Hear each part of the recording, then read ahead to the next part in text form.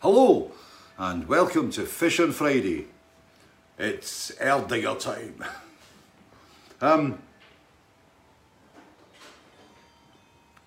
All good here. It's been an incredibly hecticated week. You notice that I've shaved. It wasn't for you. I actually shaved because on Wednesday David Barris and Scott Mackay were here, suitably socially distanced.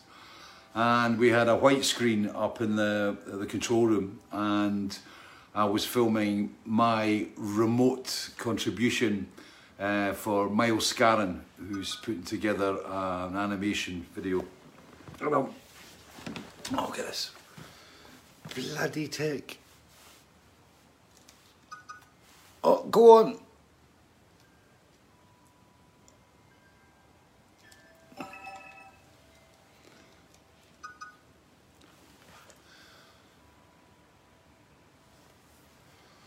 Come on. Oh,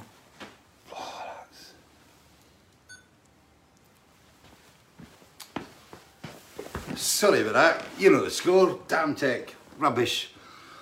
Spent this morning, it was like the Samsung fridge freezer. We tried to get something sorted out at the weekend with the ice making machine, and I couldn't pull out the bucket.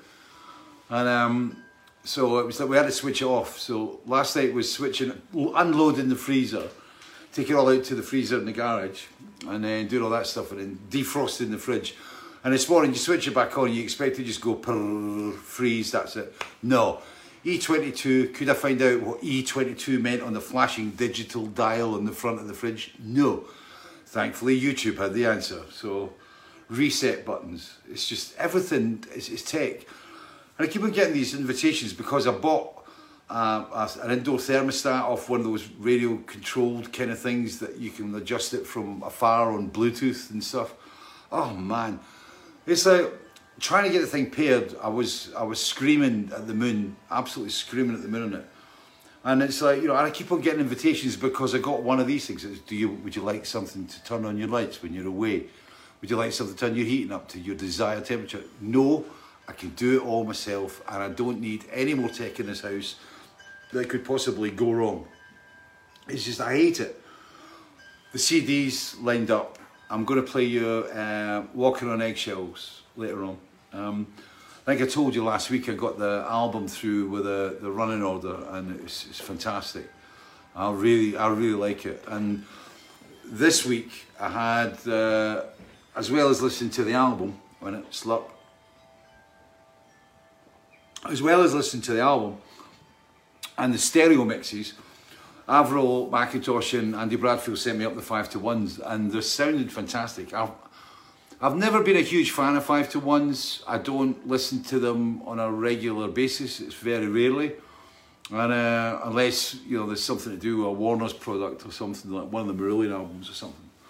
But it was great. But last night, my wife and I, we had to reorganise the entire living room because I kind of felt that if Avril and Andy have put all that effort into doing the 5-to-1s, then I can at least set up the best possible kind of area to listen.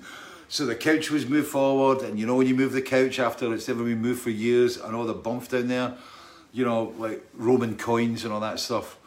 It was so the couch was moved, the speakers repositioned, and we sat and listened to, I think, 6 tracks off the 5-to-1 from Weltschmerz, and I was really pleased with them. It sounds, the album really lends itself to the cinematic. I mean, Callum's done incredible mixes on the stereo, and Avril and Andy are doing amazing things with the 5-to-1. So obviously I can't play 5-to-1 down this because it's a complete waste of time. Right? But I'll play the stereo of Walking on Eggshells later. But yeah, it's been a really busy week, and I had to shave because I had the video to do, like I said, socially distanced, which is the video for the promotional video for whatever that means nowadays. For This Party's Over. So it was supposed to be done with a cast, and then lockdown happened, and then we had to blow through all the ideas that we had out, and Miles Scarron, bless his heart, came up with the idea of doing an animated version. So I'm filmed on white screen, and it's kind of taken down and merged in with the animation.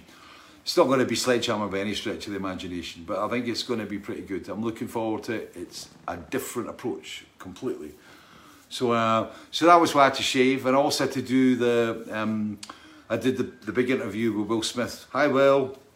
And Will Smith, who was going to come up in the train from London to do the big interview for the Weltschmerz Blu-ray, and we had to do it remotely. So we were doing Zoom or whatever it is, tech, and so I was speaking to Will on the TV set. It's funny, you know, when I think back to when I was a kid, it's like, you know, talking to your mate on a TV set. You know, it's like that was kind of pretty far out. That was pretty science fiction at that point.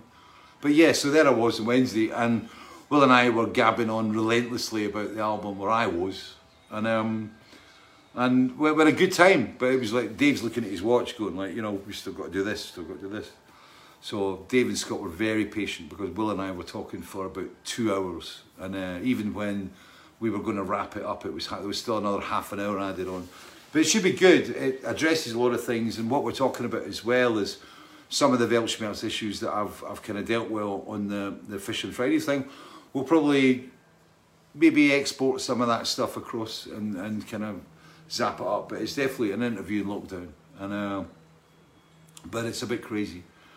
So I mean, this week, there's so much to tell you. First of all, I have to thank my wife. Was beaming radiant the other day when the doorbell went, and she went out to discover 2 crates of Iceberg alcohol-free wine, and for the first time ever, like our actual the little wine cooler that we've got in the kitchen is actually stacked up with bottles, and she was over the moon, right? And then today I had 96 bottles of Erdinger. 96 of these turned up on my doorstep today, which was fantastic, right? And it was, and it just saved me getting masked up and getting all, you know, all clean for going down Tesco's and going through the cleaning process on the way back. So I've got to thank, because we found this in the box, and Simona got one, and she said thank you on Facebook to the people, and seemingly there was 2 boxes, and the other half of the thank you list was in the other box. But we think most of the people that are on here, right? There is one person missing out, but that's nothing to do with anything apart from the Beer Rock, which is where this arrived from. It's a wee company, and as I said, 96 bottles of Erdinger. And I've got to say a big thanks to Kevin Williamson, right? And Kevin wrote me that. He says, "Hi Fish, a group of fans from the Facebook group clubbed together to get you a few beers to celebrate the 10th Fish and Friday show." 10 shows. Hopefully you get this in time. I did. Thank you. Simona also has a package of goodies coming. She got it. Thanks to Isis Bussons, whose idea this was. Isis, thank you very much, right? And special thanks and big thanks to as well as to Isis and Kevin, to Gary Shepherd, Christian Drusen, Claude Potvin, Michael Hardy, Klaus Schultz, Neil Waterworth, John Mullen, Jesse McConnell, Mags, or Mags I think it is, because the type is missing off the box. It could be Mags, I think it is. Torsten Buchenau, Mary Robinson, and, right? And at the bottom of it, it just says and there's no other name. So the missing person, whoever you are, thank you very much. And thanks to all you guys. It was incredibly thoughtful, and it was a wonderful surprise. And as I said, Simona was over the moon as well. So now it's Erdinger time. My missus actually found she said we should play it, which is the advert for Erdinger, so we could actually use that at the top of the programme, but I thought, getting a little bit commercialised.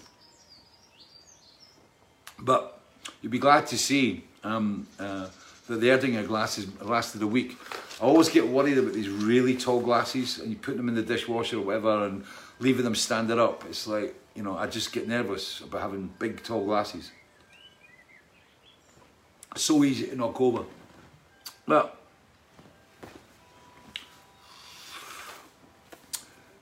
Chris Harris, hello.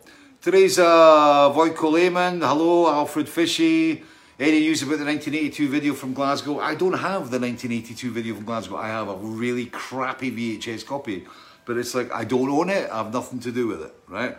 That reminds me, somebody asked, there was a wee question came in, going through the paperwork. This was Tosh asked me this. Hi Tosh. Where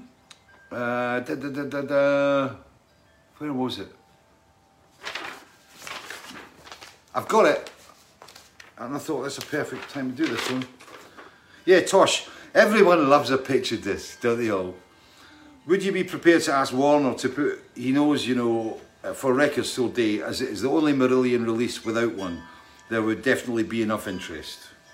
And the other one's Glenn Wildy, will you ever release the picture disc of He Knows You Know?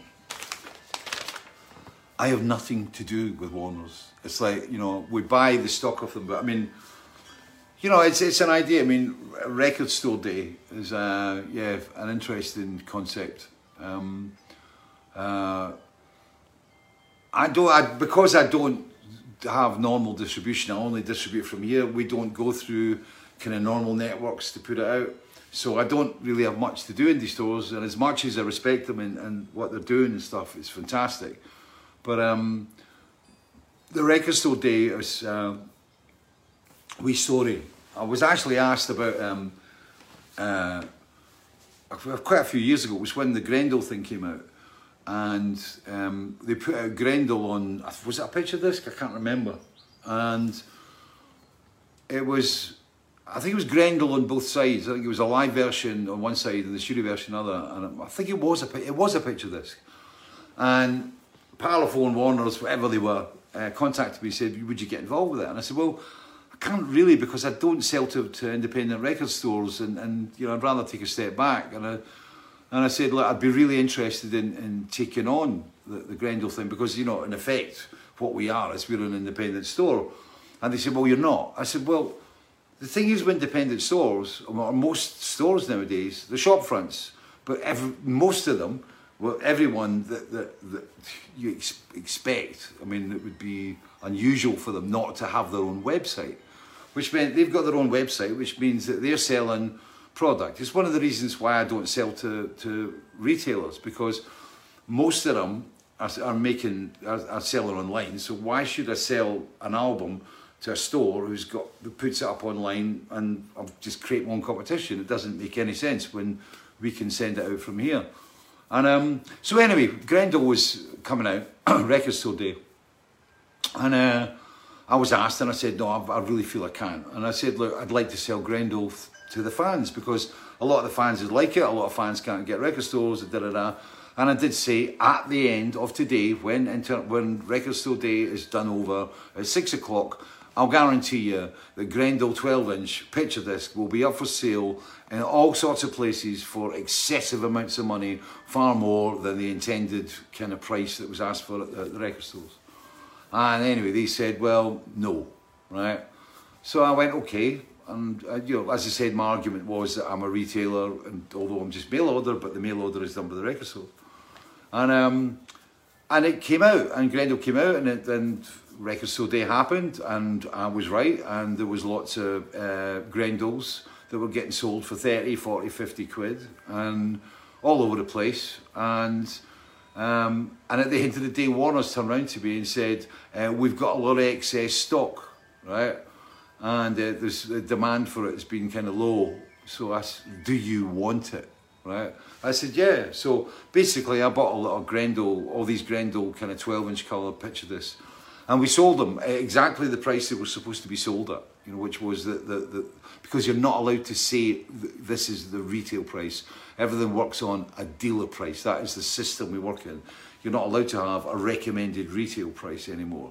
It's like the price will be whatever the demand is, you know, the wonderful system we have that we see unfolding before our eyes on TV every day. Anyway, so Grendel came out. It sold for stupid money. And it's that's the thing where He Knows You Know. That's kind of, as much as I think people would like it as a collector's item, you know, but it's one of those things where He Knows You Know will become one of those £30 items. In very much the same way as I'm trying to find a really good webcam at the moment, and it's got a retail price, like it was a retail price, about 89 quid about a month, 2 months ago. Now it's going for 300, right? And a lot of them are coming from China. So I've been just sitting here being patient, you know. But yeah, you know, demand and etc. fulfillment but he knows, you know, it's like, you know, right to Warner's. It's you know, it's not something I'm Fish X Marillion, which points me on to something else today. Wee story. So, Troy Astro tuning in from Detroit. Vero Peters, hello Vero. Sharon Wilson, I'm from East Yorkshire. Russ Anderson, Giza Barn. Al Wilson from Bonnyrigg, yay. John Ward, any chance of a gig here in the Philippines? The Gorilla in Manila? I don't think so. Somehow I really don't think there's a huge fan base down in the Philippines. I was told that I get pirated to hell down there, but I don't think I'm going to be going down there anywhere soon. Sure, Major, cheers big man. Dave Gibson, hi again. Jersey Duke, when can I expect you to come here with some pets on your knees? Pets on my knees. We don't have any pets. I had 2 cats, great cats. Harley and Spike, but they sadly died a while ago, which meant we got a bird population who very rarely come in here, and we don't want them in here.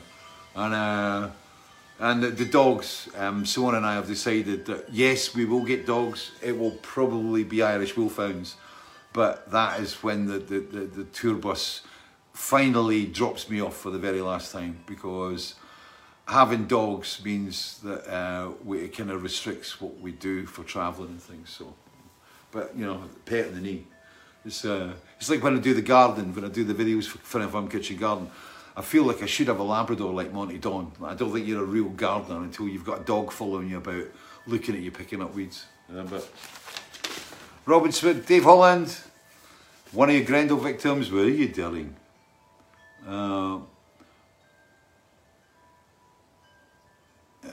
Mark Sant. Hello, Dashiell Russ, Edward Pilgrim, Kevin Wilson, Dean Davis. Dean Davis was the missing name, Kevin Williamson told me. So Kevin Wilson was just, so Dean Davis, thank you very much for the beer and chipping them in the wine and everything. Oh, Mark Sutton, any update on the web store?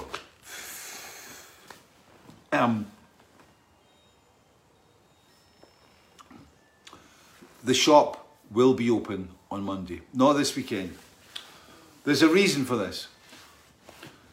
What we're setting up is something that's kind of, it's complicated, it's a new kind of vibe thing, and Fuse Metrics, and especially Martin down at Fuse Metrics, hello Martin, if you're watching, don't think you will be, but hello Martin. And Martin down at Fuse Metrics has had the patience of Job, and he's been an absolute angel to Simona, and working our way through this entire kind of mail order operation. The thing is that, like, what we're trying to do is create a mail order operation where you're paying the least amount of money that you should be. Basically, making the mail order as cheap as possible. Now, because we sell things like vinyl, very heavy, very big, sometimes very thick, sometimes thin, the remasters, most about the same size. We've got t-shirts, we've got posters and tubes.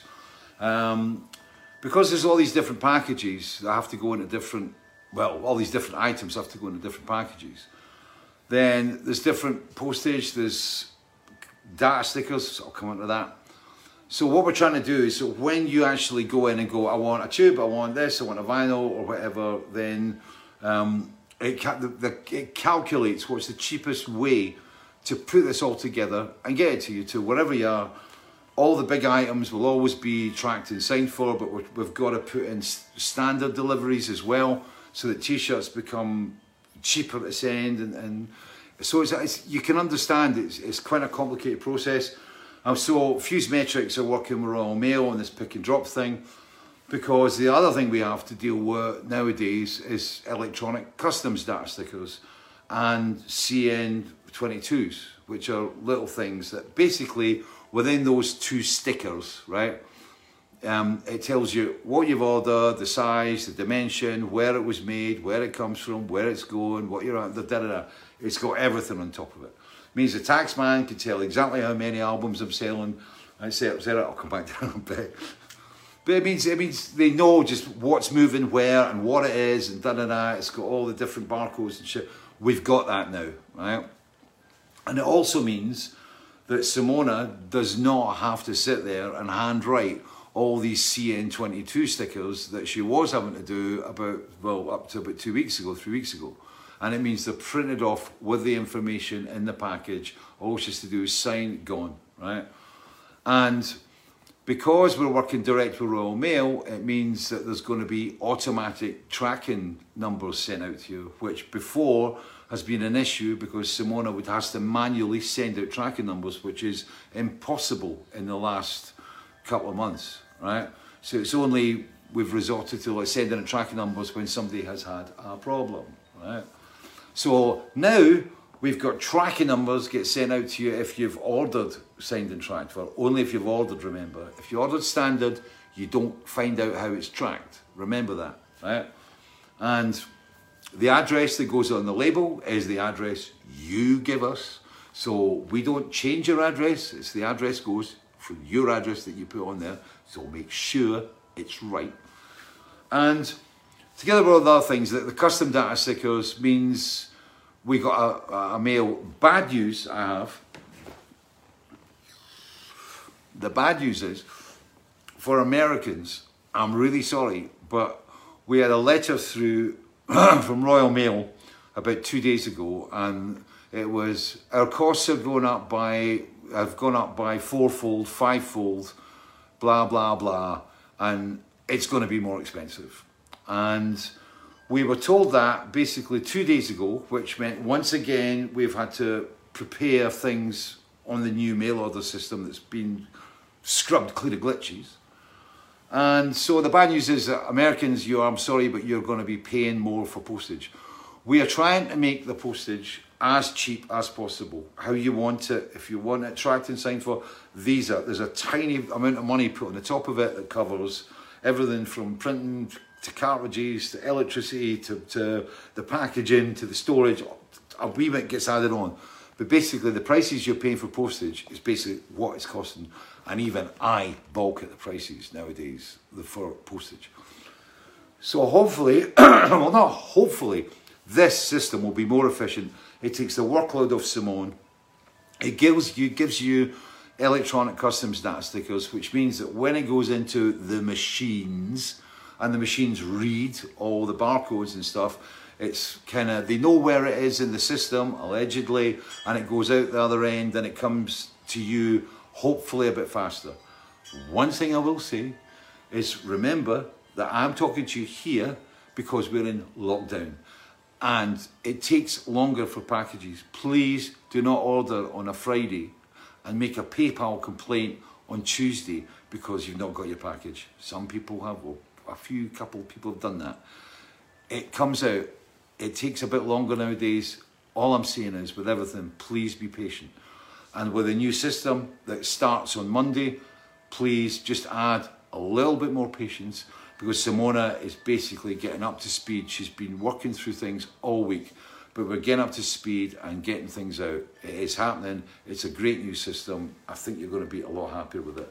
And I've got to say, on the back of that,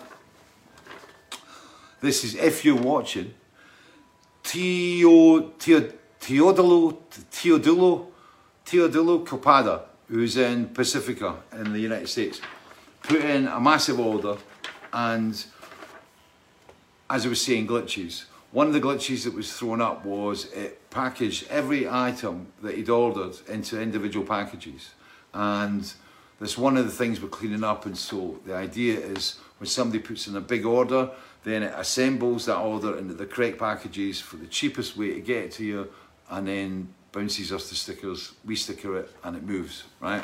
But Teodulo, you got a calculation on a very, very big order, and your postage costage was immense. Someone is dealing with it, and there's a refund for the postage coming back to you once we've calculated. But your order's been processed. all the orders that came in during those little windows when the shop was open, Simona's been working through them, and those were the orders that pointed out to all the glitches. Enough of that shit. Wow. Matthew Bennett. Hello. Andres Dahl, a bit low on Dexys tonight, Mr. Fish. Barry Capper, hello. Kevin Van Dock, Lee Simpson, Mike Jones, hello there, hello there, hello there. Go away, go away. Stefan Arons, hiya. Matthias Coleman. Kay Velasquez from Parents Called You Kaylee, Venezuela. Rock on. Oh, by the way, somebody who remains nameless right now, if I think I've got this right, which is why I'm not mentioning his name, but as you probably heard, Kaylee McNemany, right, or McEnemy, who's the press lady out across at the White House, Kaylee, right? He tracked down her dad. Well, he thinks he's tracked down her dad, and he sent an email going, "Did you call her Kaylee because of the Marillion song?"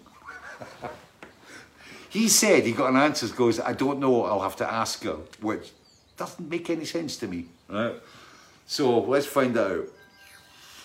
America. Let's get on with that later on. So, Martin Longbottom, did you cash that gold tooth? The gold tooth, it's gone away again. It just moves so fast. Kevin Van Dort, hello, Kev Shaw. He knows you know why. Duh. Right. Christian Dusam, Simona's doing a brilliant job, she is.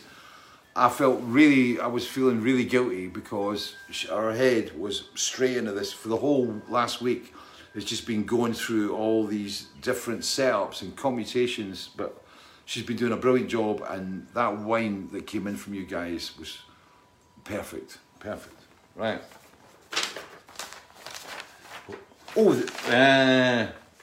thanks, book. Christian Drusen.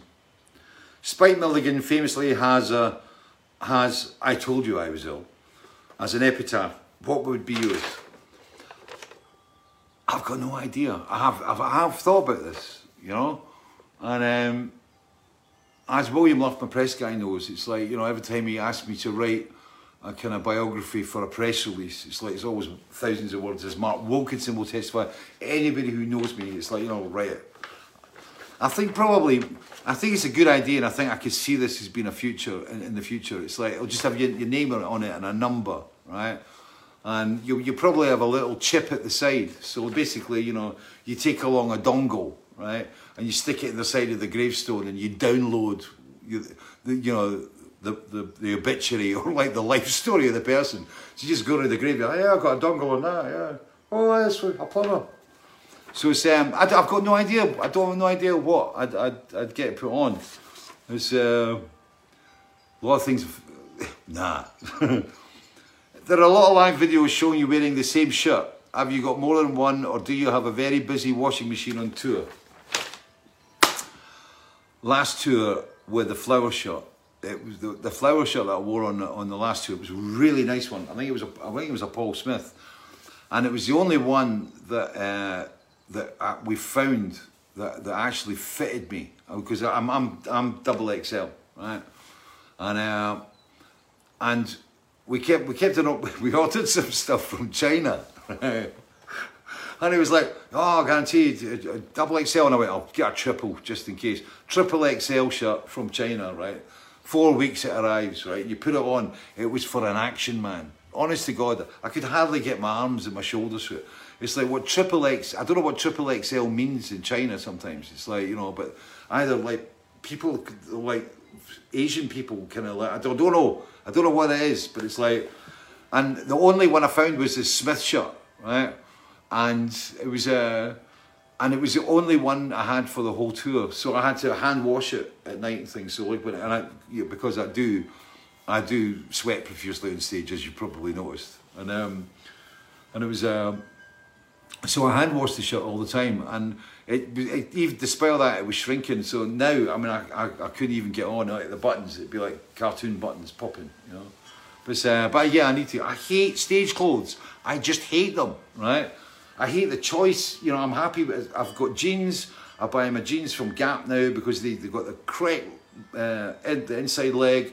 It's a 35, 36. It's a 35 inside leg, and I'm about a 38 or 40 waist, right? And these jeans work great. I mean, the number of jeans that you buy is the same as the shirts. But it's like, you know, wait a minute. I mean, sorry, a lie. But yeah, but it was the same shirt.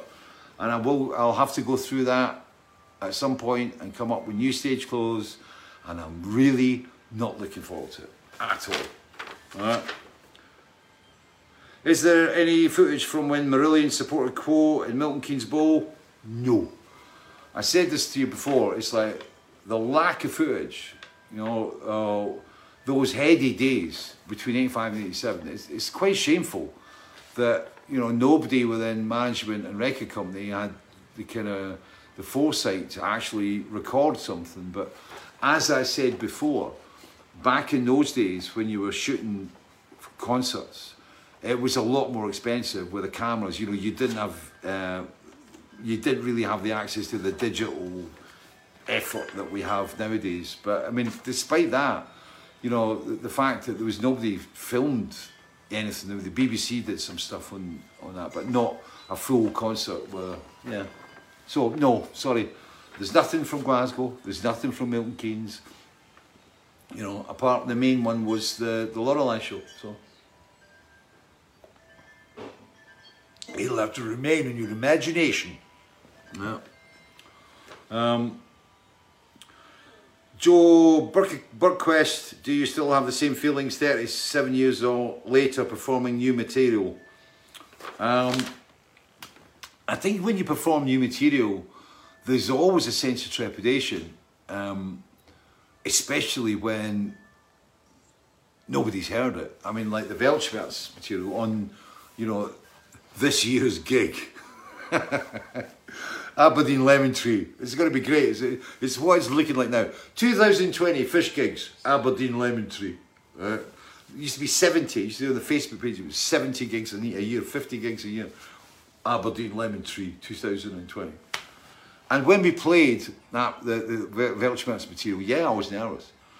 And you're not exactly confident because singing in the studio is completely different from singing live. You know, I love singing live because, I mean, having the people there, you've got an energy in the room and audience looking at you, you know, that performance thing comes in, which, you know, it frees you up in a lot of the, it frees you up in the deliveries a lot of the time.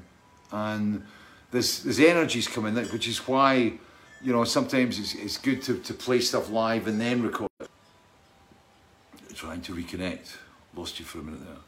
But, yeah, I mean, playing new stuff live, I mean, you know, when it's demanding, you do get very nervous because, you know, the last thing you want, because you're playing you're playing live, you're playing a set, and if you've just done 2 or 3 songs, everybody's kind of buzzing and, you know, like a bit vibed up and stuff. The last thing you want to do is, you know, layer in a kind of, you know, put in a low plateau for like, you know, 10 minutes where everybody goes, you know, people looking a bit going, what's that? What's this one? You know? So, yeah, I do get nervous. And, you know, there is a whole thing about, you know, giving somebody buying an album and listening to a piece of music in their home, you know, you're not aware of kind of the reactions, you know, it's like until you read Facebook. So, but, you know, live, you get it straight off and, you know, you really don't want to have a tumbleweed moment, you know. You know, and I've had them. So, okay, Tris Thompson, hi Fish, you were at the Castle Donington gig when the infamous Bad News played. Was it as bad as it looked and did you meet them? A lot of people have seen Bad News for People International it was run by, the comic strip was a series, a comedy series that was on Channel 4, I think. Aid Edmondson, Rick Mail were involved with writing it, and I can't remember who the other guys were. And they created this band called Bad News, and they were bad. And it was very funny. It was very like Spinal Tap, but very British, right? And it was At Donington, they played Donington, and they went on very early in the bill, and it was a whole setup about Bad News finally playing Donington. And Joe Elliott and I were asked, we were interviewed, and we knew what it was. I mean, I loved the first Bad News programme on the comic strip. I thought was brilliant, right? And Joe Elliott and I were big fans, and they asked Joe and I to comment on Bad News, and they played Donington really badly, right? Deliberately, really badly, right? And Joe and I were interviewed, and during the interview, Joe and I were absolutely castigating. I mean, we absolutely tore them apart, and we just appeared really, really pissed off, right? And we were acting, darling, we were acting. And a lot of people actually thought it was a serious interview, and we were actually, the two of us were just, you know, ripping into Bad News just because it had to be done. But yeah, it was a lot of fun, Donington. So, but yeah. That was a very fun Donington for me. Hansi McPansy, do you have fond members appearing on Top of the Pops? Sometimes. I wasn't a big fan of Top of the Pops. It was a bit stressful. Another day in an enlarged story. Jeffrey Harrison, Frozen Fish. Yeah, I heard it. I saw it. Tripped. Not much energy gigs in me anymore, Simon Shepherd.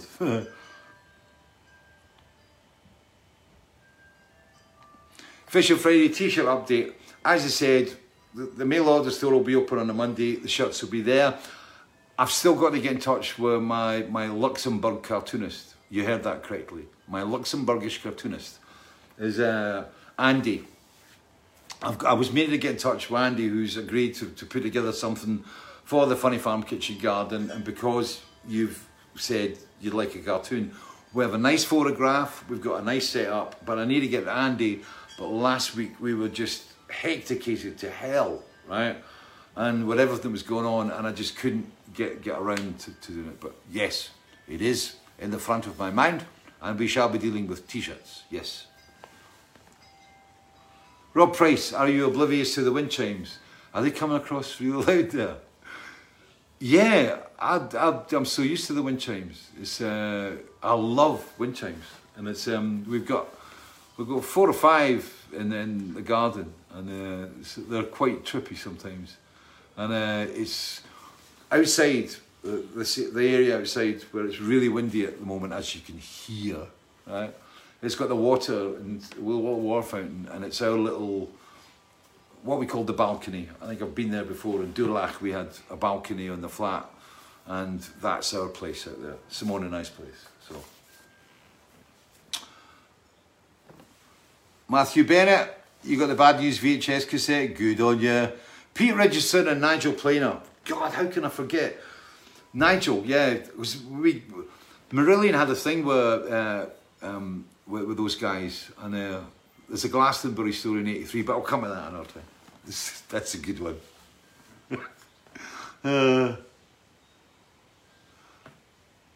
Oh no, go away, go away, go away, go away, go away.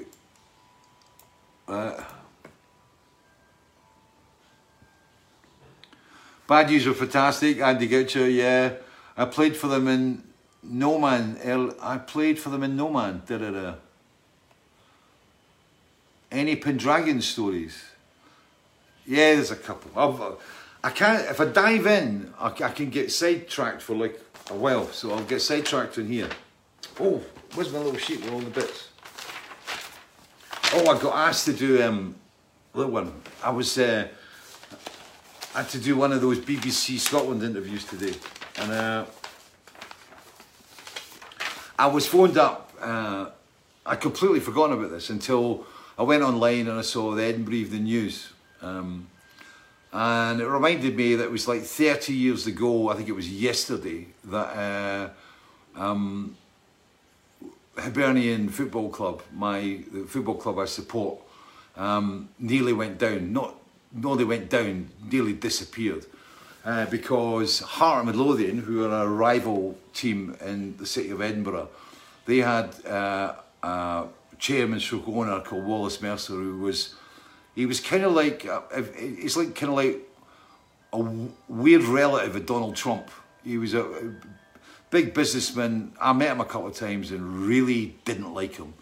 He was just a, nah, I couldn't even go into it in great detail because of litigation, you know, but he was not a nice man. And anyway, what happened was that the previous directors had made some very bad decisions, very stupid decisions, and Wallace Mercer, we were put on the stock exchange, which opened us right up for a takeover.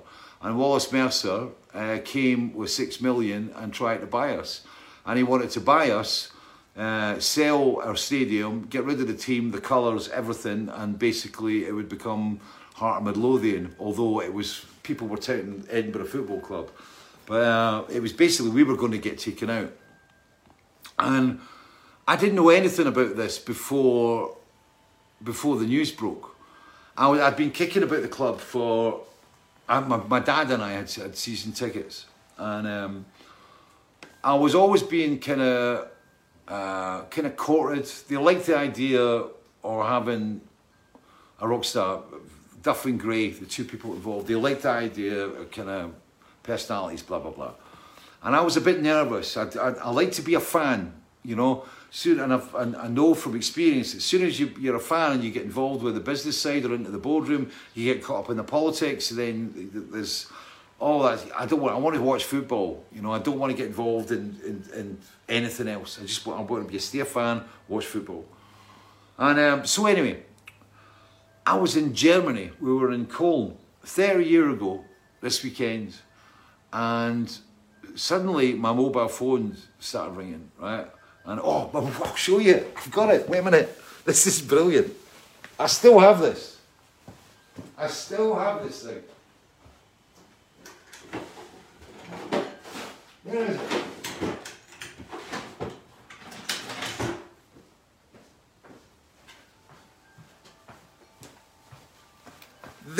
This is great, right?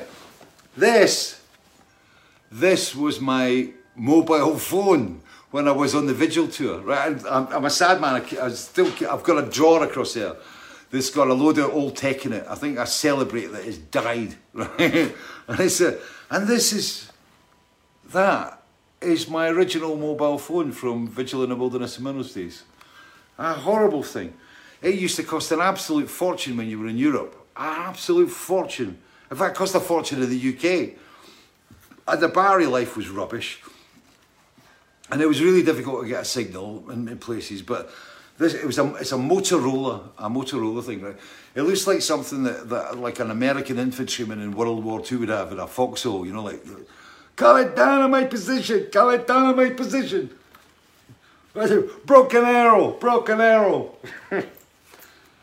So, I'm in Germany, I'm in Cologne, that starts ringing, right? And it's my dad.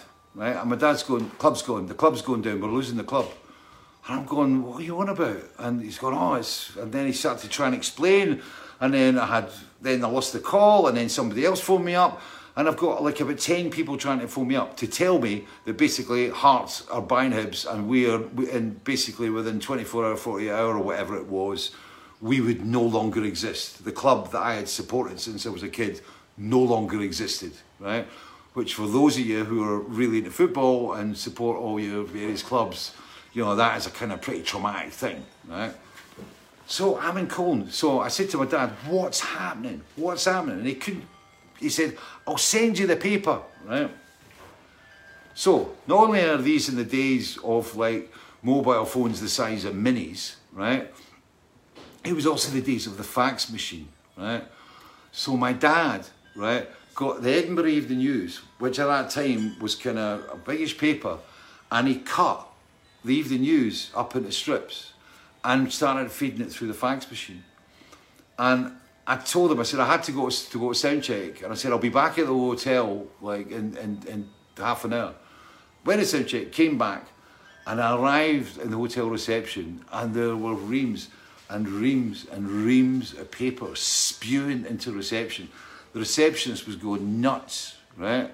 And it's just this Edinburgh Evening News. Not only the Edinburgh Evening News, but the Scotsman and all the other papers that were covering, you know, which was basically every newspaper in Scotland, was coming through in a ripped up frame in ripped up sections or scissored sections through the fax machine, and it looked like the Andrex puppy should be rolling about in reception. There was that much paper, and I'm trying to read it, and I'm having to piece these pieces together and put faxes. You know, like those scenes you get in kind of spy movies where they're trying to reassemble the shredded paper. It was kind of like that. And I'm reading this horror story about how basically by going on the stock exchange, we'd left ourselves wide open to a takeover. But thankfully, Mr. McLean, Ken McLean and his son and a lot of other great people got together and they saved the club. And they managed by all sorts of means to swing the club, and the supporters came together and the city of Edinburgh came together. There was a lot of great feeling from Hearts supporters that basically didn't want to see us go either.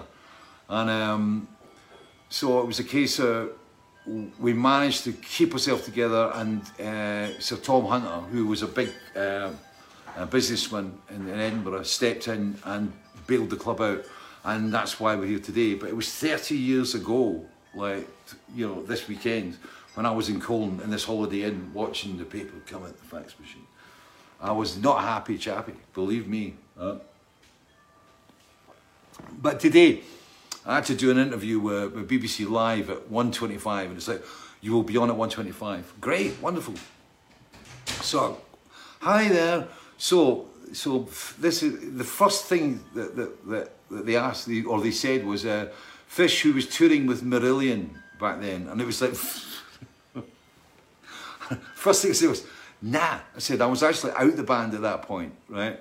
And of course, with it being a really short interview, one of those little soundbite things you get on live radio, and it's like, you know, the fact that I was questioning the fact that I was in the band or not. Like, anyway, so but Fish out of Marillion, I kind of hate it. It's like, you know, it's like, you know, being introduced with the tag. I mean, yeah, I appreciate, you know, that. Yeah, yes, I was in the band.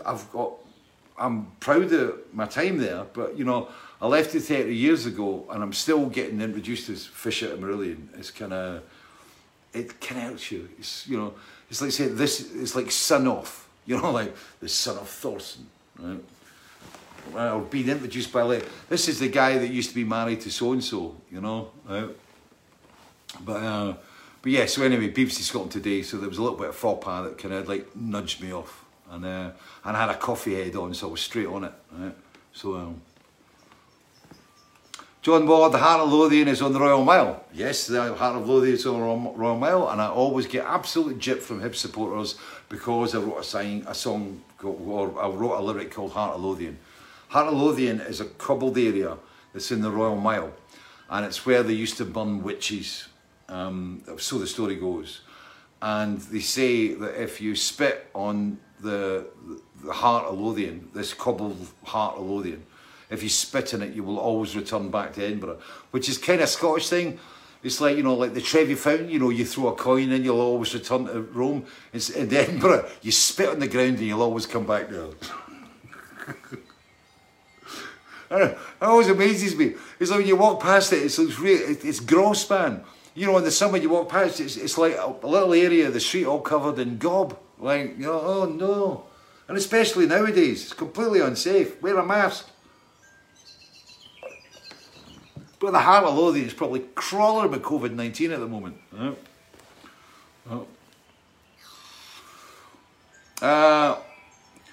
Wind chimes should feature on a track in the outdo. Yeah. Oh yeah.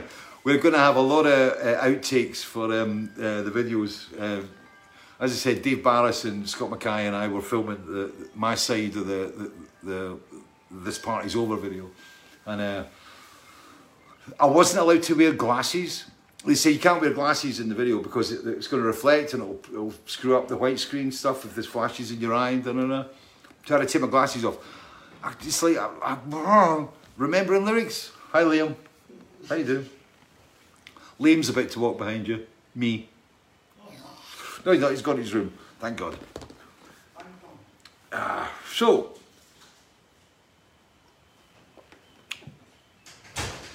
Tom Farmer, the quick fit chap. Tom Farmer was the guy who stepped in to save Hibs. Tom Farmer, Sir Tom Farmer. Yes.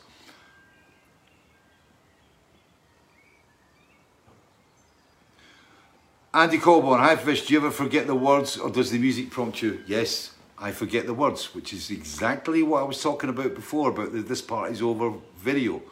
When I take my glasses off, I can't see. I used to have brilliant eyesight. I had really excellent vision. And the one thing, one or two things that I'm not going, I don't like wearing glasses, right? I've just got to it now where I wear them all the time. They're bifocals, so I need them for reading, and I need them now for long distance. My eyes were perfect until about the mid-90s, and I blame it on discovering Quake and discovering computer games and spending hours and hours on PC playing Doom and Quake, right? Which I don't play anymore. I don't play computer games. And I reckon that was what done my eyes in, but you know, the glasses, like, you know, I just accept it, you know, but I don't like, I really feel nervous when I take them off now because I can't see a thing. Like, everything is a blur, right? But another thing I really hate is the teeth. Right? Yeah, that gap never used to be there. I've always pretty good teeth, and then I got teeth taken out. I used to be okay with my teeth. My teeth were okay when I was a kid, and I used to go and see this guy called Mr. Fubister, who was a kind of strange guy in Dalkeith that lived 3 stories up, up the stairwell, and you could always smell the whiskey off him, right? And he was kind of like one of those dark 1950s dentists, you know. If there's something felt illegal about when you went into his surgery. It was all kind of, it was like hidden away. It was like what you were about to take part in was something that, you know, was illegal. And I never liked him, really, you know. And when I joined the band, I didn't go to dentists, and I just let it go. And it wasn't until 1986 that I went in to see a dentist. I'd been, when I had toothache, I had something done when I was on tour. But it was 1986 when I moved to Gerrards Cross. I went to a dentist, and it was like £2,000 to get all my teeth done. They were falling apart. I had to get stuff taken out, and ever since then it's been all downhill. But then I had teeth taken out, and suddenly this gap, I'm turning into a bloody rabbit, right? And this gap's getting wider, and I've got one of those little emoji things on my phone, and it's like, and so I've got a hat on, and I've got my white beard. And then I realised it's like I've got the thing in the teeth, and ever since then I've been really self-conscious about it. And I got when we did the video for Miles Scarron, that Dave Barris and Scott McKay shot, and sent it down to Miles to put on the animation. And it's the way it's shot, it's like you just see the rabbit teeth, and it's really getting to me now. And I don't know, I've got to get polyfiller or something to seal it up. It's getting a bit much, but anyway. Hi from a very wet, windy Isle of Lewis, Jessie Ann McLeod. A great name, from Stornoway, Isle of Lewis.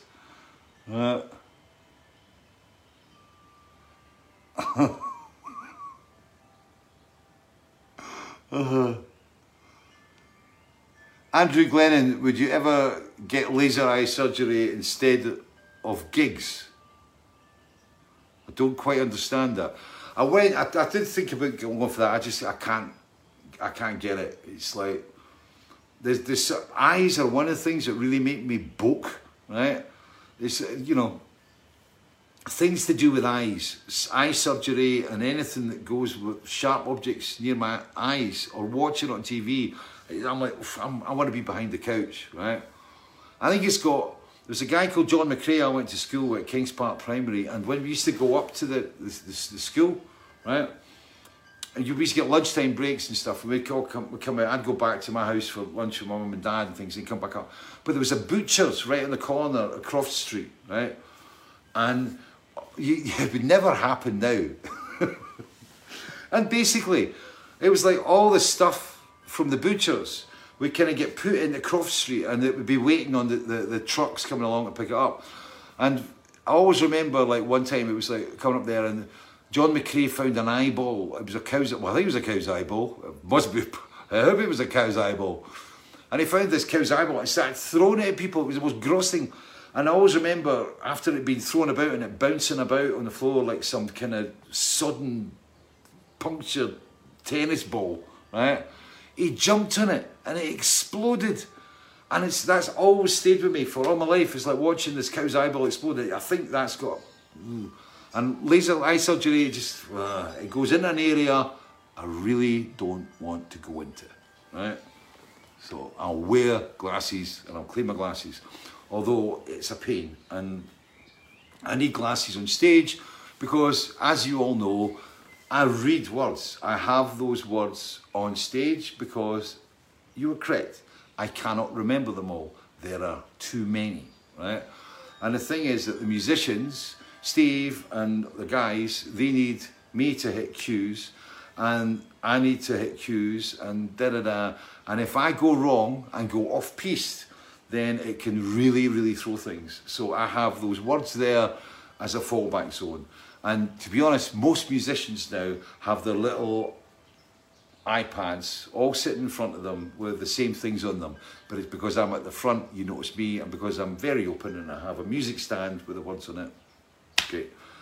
Best one ever was on Sunset, on Plagueigos, when we did the Rain Gods tour, and I had the lectern with the candles on it and stuff. That was pretty cool, to make something of it.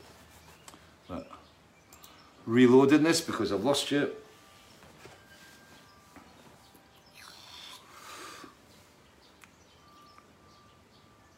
I hope you're enjoying it this week. A couple of things. Oh, there's other bits and pieces.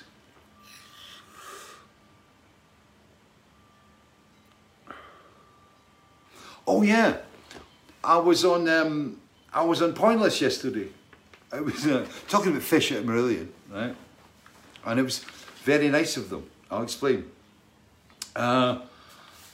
I got a text of my mate Kenny down the town, and he said, like, you're on Pointless, right? And he said, you're one of the answers on Pointless. And I went on, and they had the Pointless, for those of you who don't know, is a UK TV programme. And you go through the rounds and you win it by coming up with the most pointless answer, right? So, for example, if they might say the cast of Dirty Dozen or whatever, right? And then they ask, basically what happens is, I think it's like 100 people or 200 people are asked out of the UK by chance, are asked, name characters from the Dirty Dozen, right? And the character that is mentioned the least, or the character that is not mentioned in the cast list, right, is a pointless one. Therefore, that's how you win it, by getting the least points, right? And I was on it yesterday, and what it was famous personalities whose name is one word, right? And Kenny, my mate, says, you got to go up and see it. You're on it, you're on it. And there was a board of about 20 famous people, and you know, to give you an idea, it was like Pele, Cher, who else was on it? Sting was on it. There was a bunch of people on it, and there was my face on the left-hand side. And of course, oh, that's him, right? And like inside of me, I'm like kind of going, oh no, right? Because you're watching. Seal was another one. Seal got, I think he was 13 points or something, and then the very last person out of the people to go around and guess the picture, put the name to the picture, right? So there was my picture up there, and they had to basically name who it was, right? And so they'd done kind of all the bits and pieces, and you know, Pink was on there as well. And I'm waiting on somebody to go, oh, that's Fisher, brilliant. And somebody went, that's Fish, right? And they said, like, it went, it's basically got a big counter on it. It goes, if it's at the top, it goes, if you're right, if you're wrong, it goes, bah, and it goes 0, right? 100%, that yields up 100 points. And then if you get it right, it goes, it tells you, like, it goes down, like, and I was three, and I was the second most pointless person up there. And the one that was actually 0, and a pointless person that nobody got, the picture that nobody got of a person with one name, a celebrity with one name, it was Topol from Fiddler on the Roof. So I'm actually 3 points more famous than Topol of Fiddler on the Roof. That's something, eh? But I was really glad I wasn't pointless, you know. So, but I mean, the other thing is that it's really cool because it's like actually to be on that board with Pelly and Sting and Pink and Seal and all the rest of it, and Topol, right? Of course, can't forget Topol.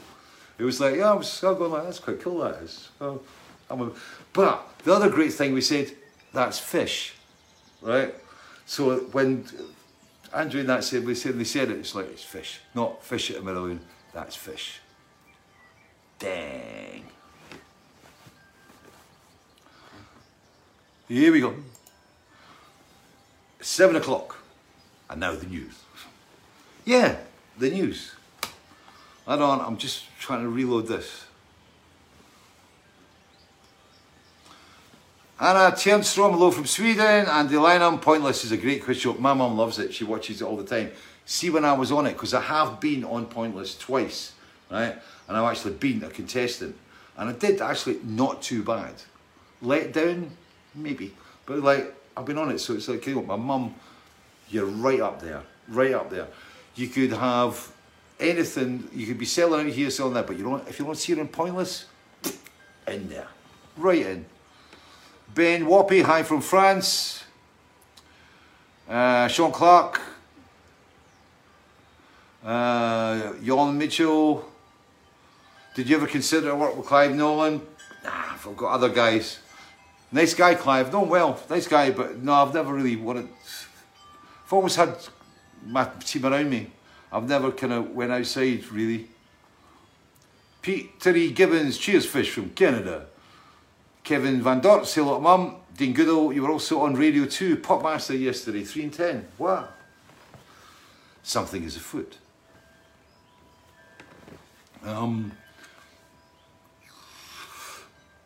Andreas Dahl, thinking you, Andreas. I'll talk to you later on tonight.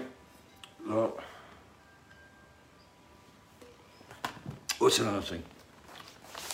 Elspeth Wellscan, BBC, the news. I don't want to kind of go into politics here because this is all one-sided and, you know, even on a stage you can be heckled back and shouted down. This is not the right place for it. But, you know, and it's the wrong time as well, in a way. But, you know, you can't help. You know, I'm wearing this shirt tonight. It's a BB King shirt. I got this in New York, and it was the last time I played my gig in New York, which was obviously BB King's. And I remember that night we had a fantastic gig, brilliant gig, and we had to leave the building, and the bus had to pick us all up, and the bus had the trailer on it for the equipment, and so we had to unload all the equipment from downstairs in BB King's up onto the street.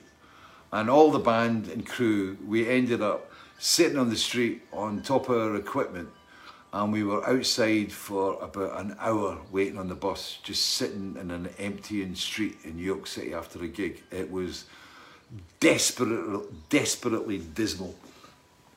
And the thing was, it was like, as in American clubs, right? They took something like, it was 25% of the merchandise, right? So we had a really good merchandise in New York because we had to sell it in the venue that night, obviously. So we sold it. So they basically took, you know, a lot of money off me for merchandise, right? And it was like, at the end of the night, I'm coming out and we're sitting there and I said, can I get a souvenir? And I said, is it possible to get a shirt? And just to retrace, back in 1982, 1983, right? Well, 1983, when I first went to America, we were offered shirts by everybody. Every radio station, you got a shirt. Every time you did a venue, you got a shirt.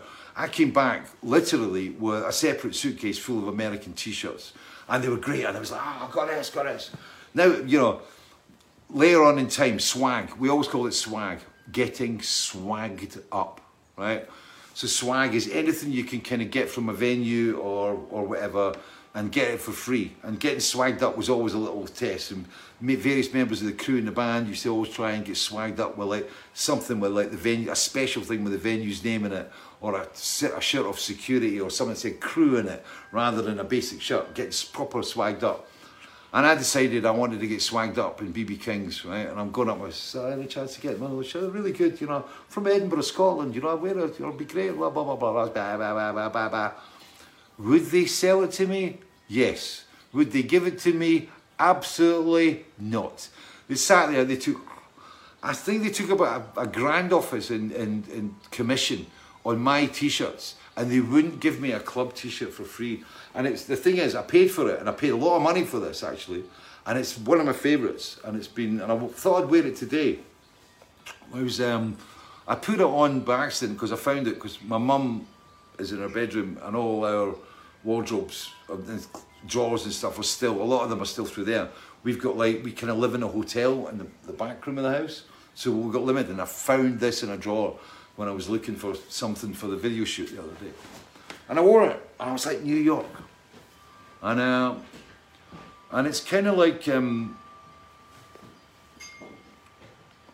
I've got into watching CNN tonight a lot. My wife and I, we tend to watch CNN before, the last thing at night, before we kind of, you know, lock the doors and turn the lights off. And it's impossible to get away from the whole George Floyd situation. It's horrendous. It's scary. It's frightening, and I kind of want to take another angle on this. You know, rather than make a comment and get involved with that American side. But when I was brought up in Scotland, you know, it was most of the racism that existed was mainly between a Scotland-England thing, which was when you were kids, you know, it was like, but it was more kind of sectarian. It was more a Catholic Protestant thing than a colour thing, right? That was one of the big dividers. Not so much in the East Coast, right? But you know, I didn't actually come across a black person until I met Tony Helliwell, who is a guy who's stayed a very good, very close friend of mine for a number of years. And he was kind of like the first black person I ever met. He was the only black person at the school, at Kings Park Primary. And so my kind of impression and take on everything is really, really different. And, you know, I wasn't really aware of it till a lot later, and it's interesting. I mean, there's actually a number of stories I could relate here, but the one I want to kind of go to, because I'd forgotten about this song, right? And it was a really important song for me at the time. And the song is "What Colour Is God?" from the Sunsets on Empire album. And there was a couple of things happened on the run-up to that album that really influenced my way of thinking, and really made me take a step back and have a look at myself as well. And the first thing was, my daughter Tara was at school, and she'd be getting kind of religious lessons. They were broaching the subject, right? And she came back and she actually asked me the question. She said, "What colour is God?"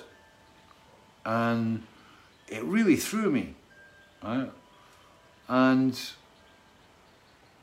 my answer was, you know, God is not of any colour, right? You know, and she couldn't understand it. And it kind of triggered when I saw the Malcolm X film.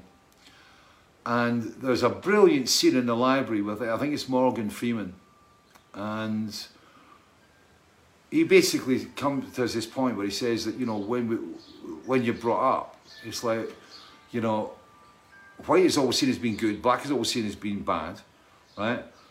Jesus is always portrayed as a white man. God is always portrayed as a white man. And it was that whole thing about how, you know, we've been brought up on this. And it really made me think, you know, about how our society's been kind of, how we're exposed to that kind of system. And then, but we were never exposed in this country, well, not in Scotland, well, in the part of Scotland that I lived in, you know, as much as you were in Detroit or Los Angeles or Chicago or New York or Atlanta or wherever. And I really got thinking as well, there was something that happened round about that time. We went to Poland, it was on the Yin and Yang tour, and my lighting guy was called Fats, and he was a black guy from Birmingham, and he was out with us, and he was, obviously we were a tight crew, tight band and crew, and we were in Poland, and I remember we'd come through into Eastern Poland. Something happened on the tour, right? And basically we lost a gig in Lithuania. We had to go to, the drive got us just into Poland. That story's another long story. But we just got into Eastern Poland, and we were in a real kind of, it was well off the beaten track, this place. It was like, it was a one street town. And we ended up in a hotel. I remember walking into it, and it was like the entire hotel was painted in maroon and white. Everything was painted maroon and white. And I thought I was in a Hearts supporters club, right? And the baths were like about this size. It was ridiculous. It was a really strange place. And it was such a weird kind of okay place that, I mean, I remember there was a crowd that gathered in the high street, and it was just outside the barbers. And the barber shop in this place, it was like black and white photographs of people from the 1950s. That was the haircuts they were advertising, right? But there was this crowd that gathered, and what they were actually watching was two dogs that were shagging and got stuck together. And there was a crowd that gathered, and that was the kind of place.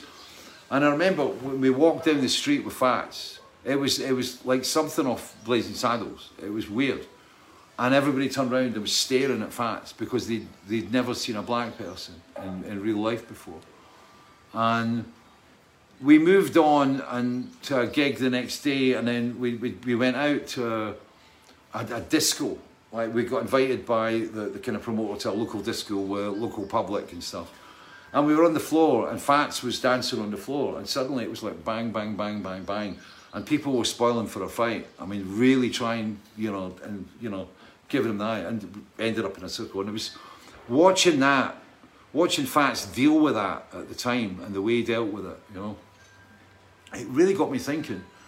And then months later, I'd gone to, my wife and I at the time, my ex-wife Tamara and I were going to St. Lucia, and we were going through Gatwick Airport, and the flight was delayed, and we were stuck for like 3 hours, 4 hours, and they gave us vouchers. And basically Mickey Simmons lived near Gatwick, and I'd phoned up Mickey and said, look, I'm stuck here for 4 hours, let's go out for a meal somewhere. And I had all these vouchers, and there was a guy there, he was a local guy for St. Lucia, and he was saying goodbye to his girlfriend who was English.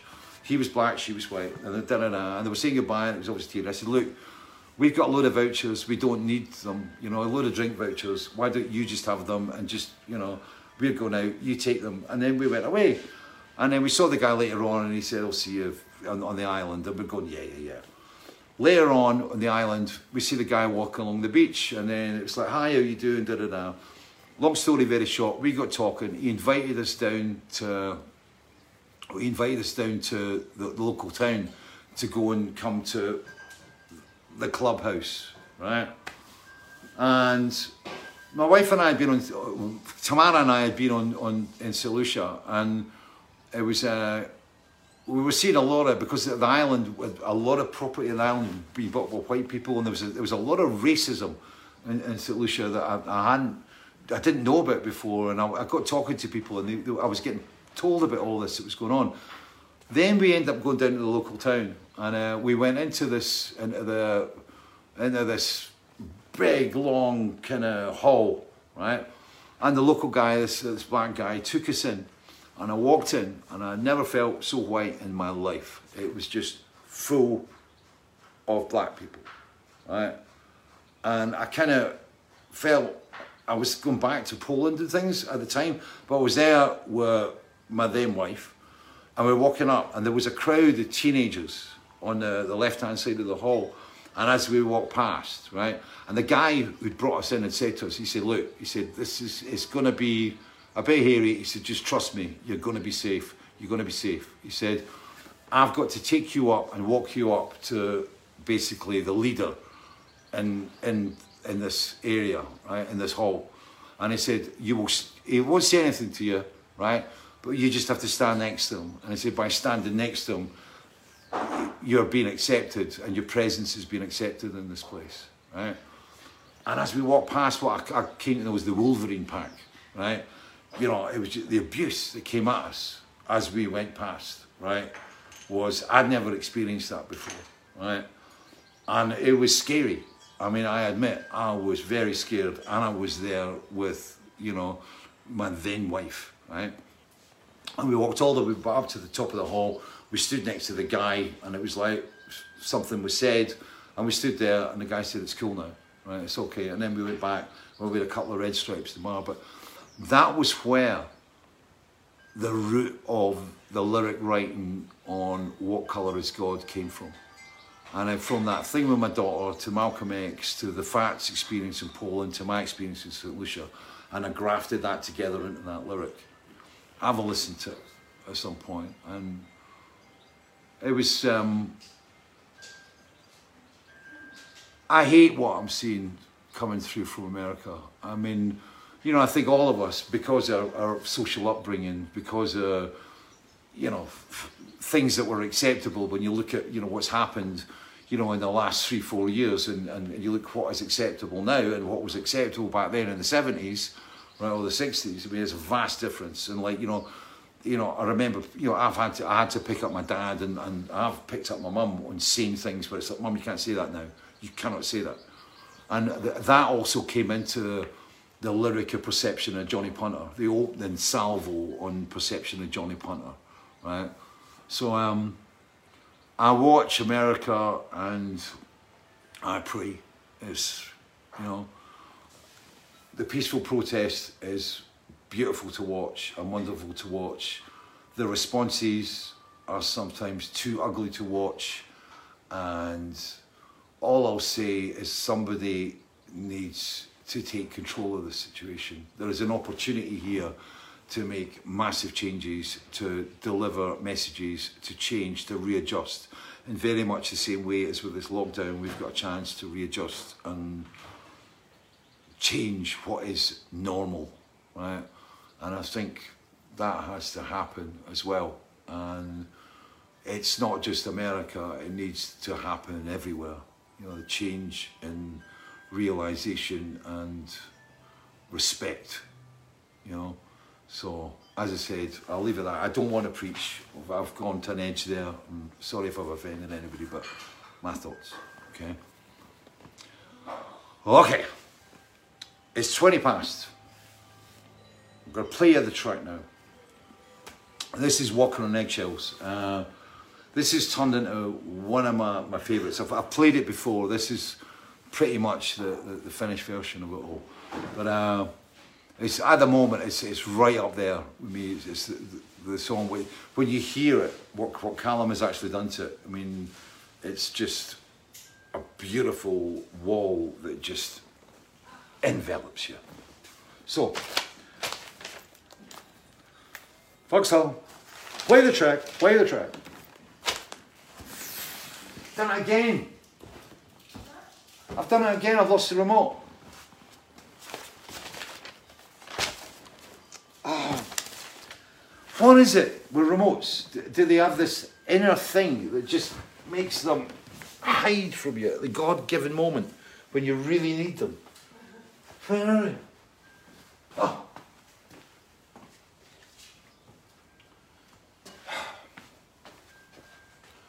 Walking on eggshells.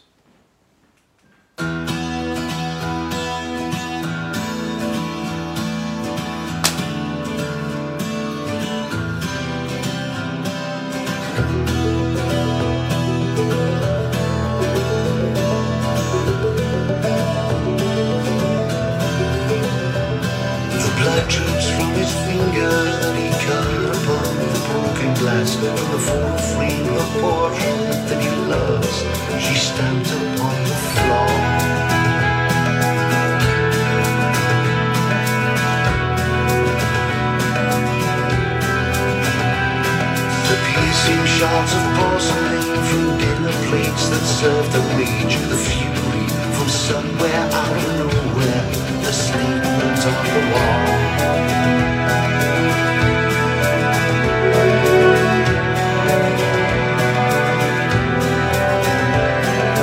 Vitriolic barrage, the endless stream of characters, the blame game, the shaming, the acidic accusations. All they have are shattered doors and mirrors smashed, the images retained in an unbroken circle.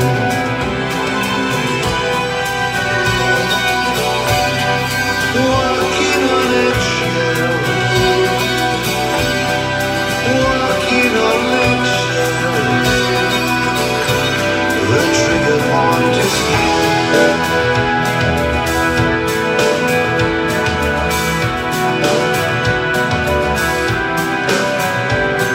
Trapped inside the wreckage, trying to extricate himself and salvage pride, a perspective on his life, hide the suffering inside.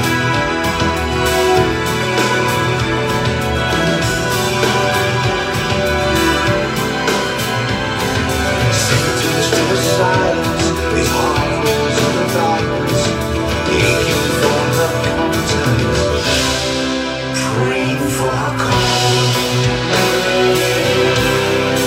Walking on eggshells, walking on eggshells. The trigger point is here.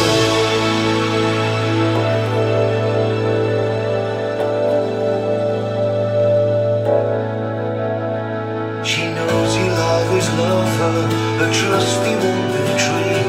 Despite her bleak misgivings, all his feelings will remain. The door is always open, a bed is always there, a roof to fly above her, a harbor for her fears.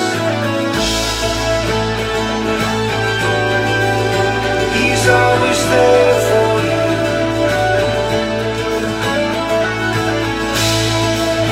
She's always there for you.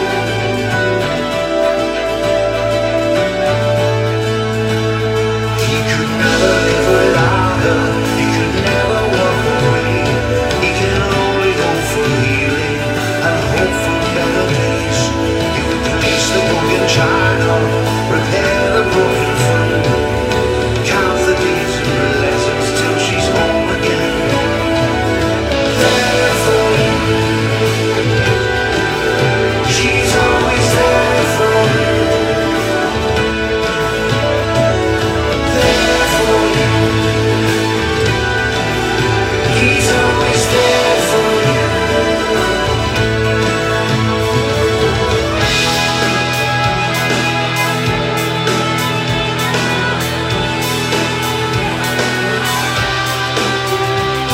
The doorbell and a wrong call, he teeters on the edge, unprepared for whatever is in store, whoever is before.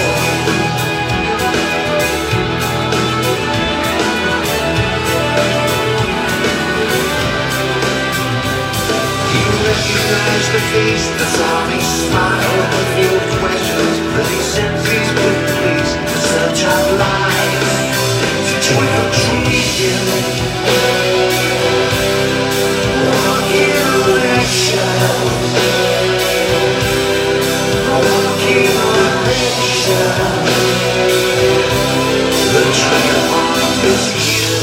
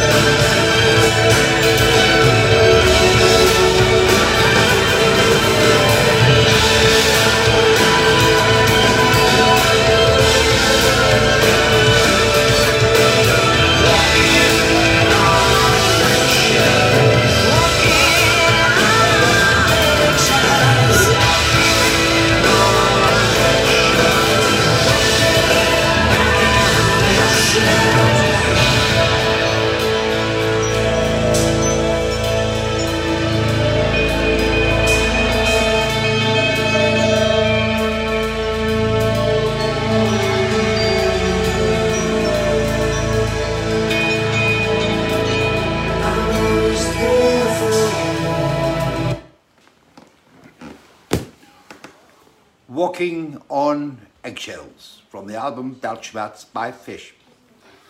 Yeah, I like that. It's one of my favourites on the album. I have a number. Rose is still way up there.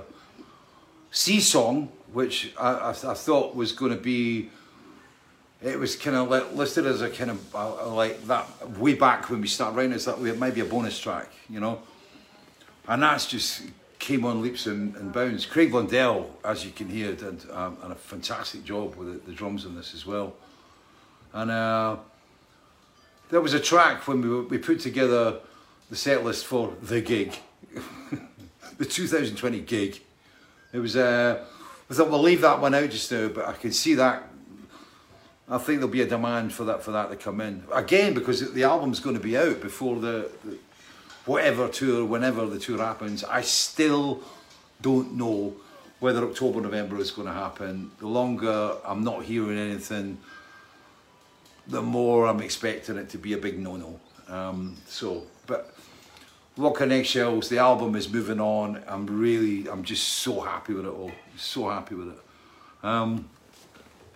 It's 1:30. Oh, by the way, I'm sorry if I upset anybody. I wasn't following the feed after kind of what I was on about.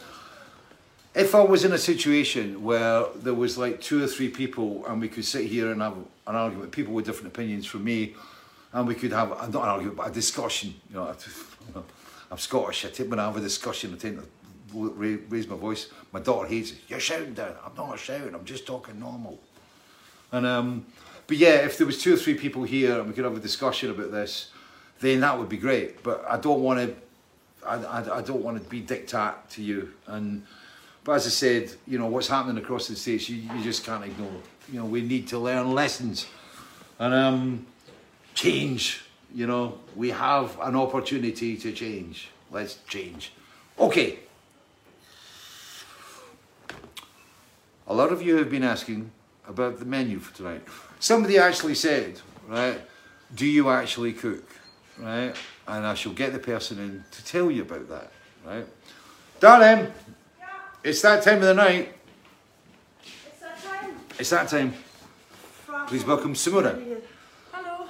So, what's for dinner tonight, darling? The word I don't like to speak out loud. What? Wraps. Wraps. We're having wraps tonight. It's tortilla wraps with chicken and loads of stuff.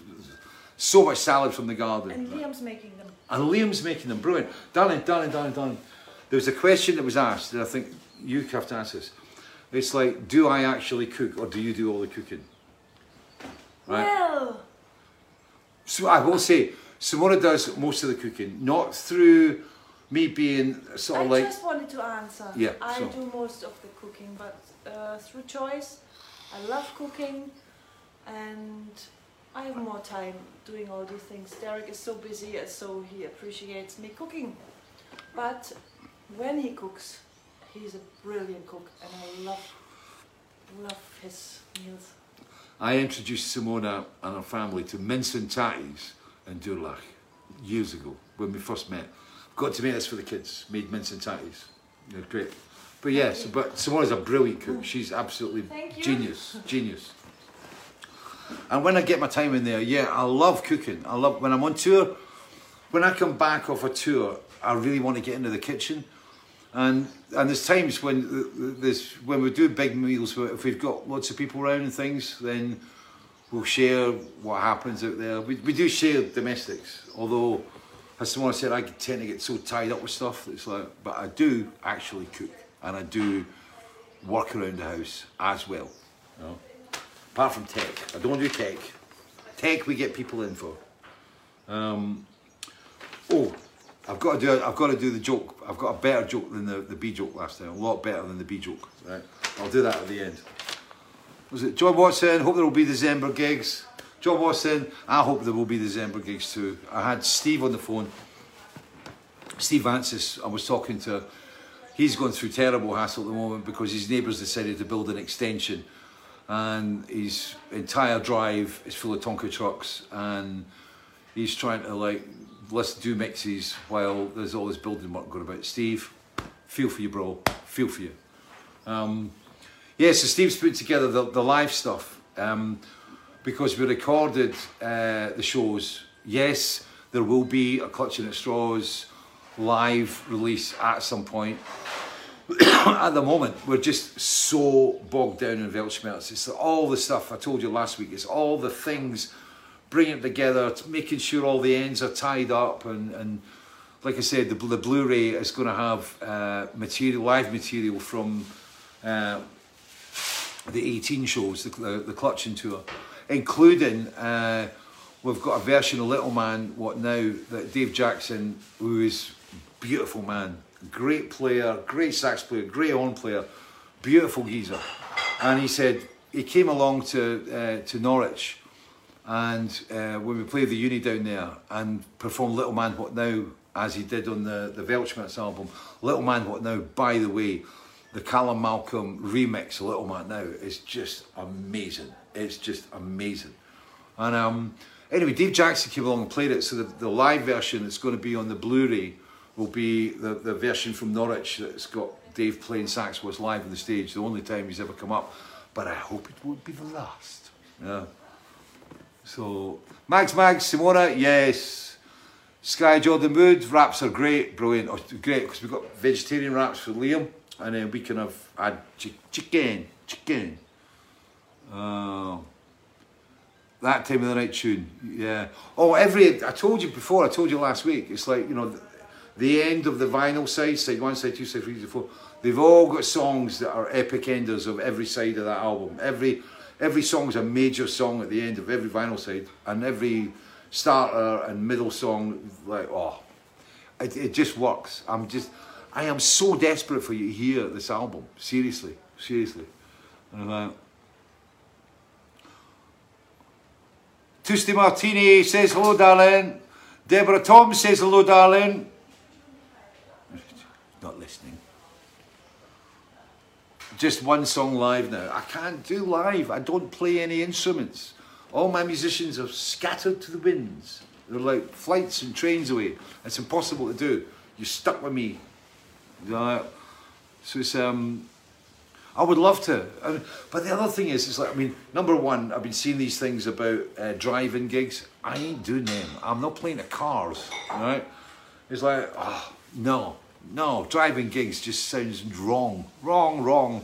And the other thing is, it's like, even if I could get the band here, it would be filming a rehearsal, and it would be kind of, you know, I need an audience to feed off. You know, I mean, even when we did the Fishheads Club set here for the video, when we actually filmed it on one of the DVDs, it's out on DVD, the Fishheads session here, I had to get people in so that we could feed off them and get some sort of energy, and it worked really well. You know, playing just yourself in a room, or playing just to other musicians, you never get that adrenaline, you never get that vibe, you never get you've got to project out, you know. And I think when you're working in a room, you can't project. And even when you're working on a camera, one-to-one, it's easy. But, like, you know, when you're working as a band, it's very difficult to get that live projection. So it ain't going to be happening. Rick Meadows, greetings from Liverpool. Michael Hardy, great song, thank you. Julian Stevens. Philip Garbutt, how did you and Simona meet? That's another story. Sean Gilvey, hey dude, just learned all the chords and solos to Blind Curve and others if you're ever stuck for a 35-year-old guitarist. Got a wardrobe full of them, mate. Wardrobe full of them. Keep them under the sink. Yeah. Impeachment, you got the Zappa B joke. Yeah, you got it. It's a real muso joke. We always said, fuck him. What kind of fish do you like? Fish. Dariusz Stefanski. I really like salmon. I love sea trout. My wife and I love sea trout. It's yeah, that's really cool. I love sushi. I love sushi was something I discovered in the kind of mid-80s. In fact, I think one of the first sushi restaurants I was in Berlin when we were recording Misplaced Childhood. It was called the Daitokai, and it was in the Irish Centre in Berlin. That's another story. Actually, somebody sent me through I'll post one up on Facebook later on. But somebody sent me through a link to our Facebook page, And there's a bunch of photographs of Freddie Mercury's birthday party in Berlin in '86 that I was at. And it's photographed me and Brian May with this dancer and stuff. It's not with the dancer, but at a table that a dancer was upon, dancing for us and the entourage. It was a pretty wild night, not as wild as you might think it was going to get, but there were dancing dwarfs and there was a lot of drugs there and there was a lot of crazy behaviour going on. And I'm sure when I retired with Spike Edney to a nearby transvestite bar and the rest retired with Freddie, I'm sure there was lots of even more great and wonderful stories that you will never hear about because I am unaware of. But the Queen thing, I'll leave it because we're now getting up to 22. There's loads of them. It's like we can keep this going. This Fish and Friday thing is just going to carry on. It's just going to carry on and carry on and carry on until the album comes out. So, and if it means if we've got no touring going up to Christmas, then we'll carry on to Christmas. Which means that with the T-shirt I want to get made for Fish and Friday, I want to put two dates on the back, right? So it's like the tour. Lemon Tree and then Living Room, right?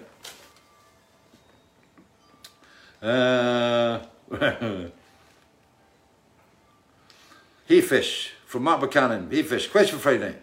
Did you find it difficult writing the follow-up to the debut with Marillion and your solo career, as many other high-profile bands have said in the past? Yes. They call it the difficult second album. It's always like the difficult second album. And it's a very true thing. It's the thing is, like, you know, with the Marillos, right, when we were together, I mean, I joined the band in January '81. By the time we signed to EMI in what was it, September '82, whatever it was all that material, apart from script, really, we'd been playing it forever. We'd been playing it in gigs, so we'd honed it. We knew all the ins and outs of it, and you know, and it had been written over a period of time. You know, when you go into the second album, it's suddenly when you're signed to like a label, the big dream is signing to the label.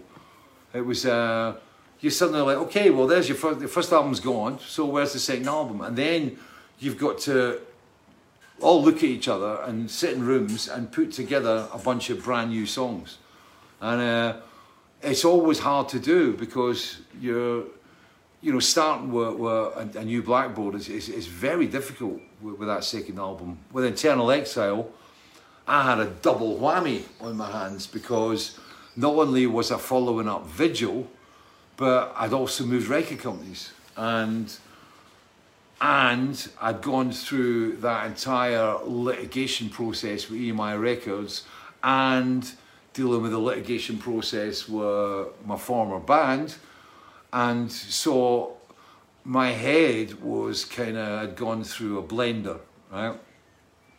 And writing those songs was a very tough job writing those songs because I didn't have a specific direction in the same way as that difficult second album with Marillion, the Fugazi album, which did come through, but didn't Fugazi for all the history and for all the the nostalgia. Fugazi didn't take a big leap above script by any stretch of the imagination. Fugazi basically sold pretty much the same as script, right? So it wasn't as if it was another rung up. And with Eternal Exile, I was in that position where, you know, I was coming out of the maelstrom of litigation and everything else, and a pregnant wife at the time. Tara was on her way as well, and so it was a very crazy time to be trying to write and keep yourself together and keep yourself focused in one particular area where you were going to amass a collection of songs. Which is why Eternal Exile, I think that was why I called it, you know, a collection of boys' own stories, because all the songs were very different, you know, from Just Good Friends to Tongues to Shadow Play to Dear Friend to Cradle, you know. And the thing is, all the songs, right, or most of the songs have all become live favourites, but as an album it was never really seen as being a great, as an album it was seen as a downturn from Vigil. And the euphoria of, you know, being ex-Marillion you know, which was allowable then because it was still fresh. But yeah, it was a tough. So that second album, Syndrome, does work, and Internal was very difficult to put together. But I still love all the songs in it. I mean, there's some John Arneson, who was still he remained the Marillion manager for years after I left. He actually said when he heard Credo that would have made a brilliant Marillion song. So that was I took on as an accolade. But so be it. It's 2 minutes to 1:45, right? Sonia Brooke, have you ever been guddling? I've tried guddling and I'm useless at it. Guddling is the art of putting your hand down the side of a riverbank and your fingers imitate the reeds. So when a trout comes along, it sits in there and it gets tickled. That's why you call it tickling trout. And basically the fish relaxes in your hand because you're tickling it, and you've got to keep your hand very still and the touch very light. And then when the fish is just about passing out, you whip out of the water. That's called guddling. And I'm rubbish at it. Rubbish. Right?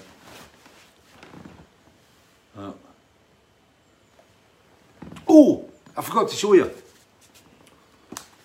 I found this right, last week. I was going to show you last week. This is the cover that was used. This is the original that belongs to Tara, my daughter. I gave this to Tara. This is the original cover for the Outpatients album. Can you see? They'll burn me at the stake. It's like musicians in lockdown. This was the cover of an album in 1993, the very first release on Dick Brothers. And it's musician behind bars with 2 suits, with keys. Maybe I should re-release the t-shirt again. The lockdown shirt. Okay.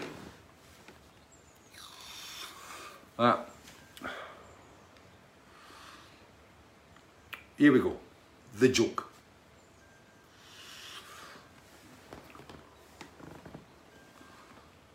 A wee bit of Erdinger before we go.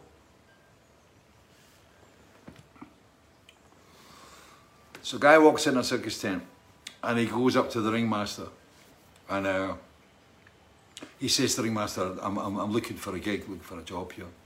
Ringmaster says, well, you know, we're looking for acts. What do you do? He says, I'm the only guy in the world that can be hit in the face with a 24-pound sledgehammer and live to tell the tale. And the ringmaster's going, nah, that's stupid. That's absolutely stupid. He said, no, I can do it. He said, that's what I do. He said, they'll love it. And the ringmaster said, no. He said, it's a wee bit extreme. He said, but you know what? He said, you know, you seem like somebody that's honest and desperate, so I'll let you have a wee go. And later that night, circus is on the go. There go the elephants, there go the dancing ponies, there go the crocodiles, blah, blah, blah. Please welcome on stage the only man in the world who could take a 24-pound sledgehammer straight in the face and live to tell the tale. Crowd's going, yes, here we go. Out walks this wee guy in the leotard. Oh, here we go. And he walks out, takes his bows, and out comes this massive monolith of a man, also in a leotard, carrying the 24-pound sledgehammer. Right, and the guy's sitting there, chin out. Right, there we go. The guy, big monolith, wheels his hammer around. Already, the only man in the world capable of taking a 24-pound sledgehammer straight in the face and lives to tell the tale. Round the hammer. Boof! Right in the face. Absolutely. And it's all gone horribly wrong, right? The guy's on the deck, there's blood everywhere, and it's like, you know, everybody says there's blankets getting thrown on, the people are screaming, kids are getting sheltered. Like, I mean, it's mental, right? All right, the curtains come down, that guy's away at the hospital, and the ringmaster's going, oh my God, right?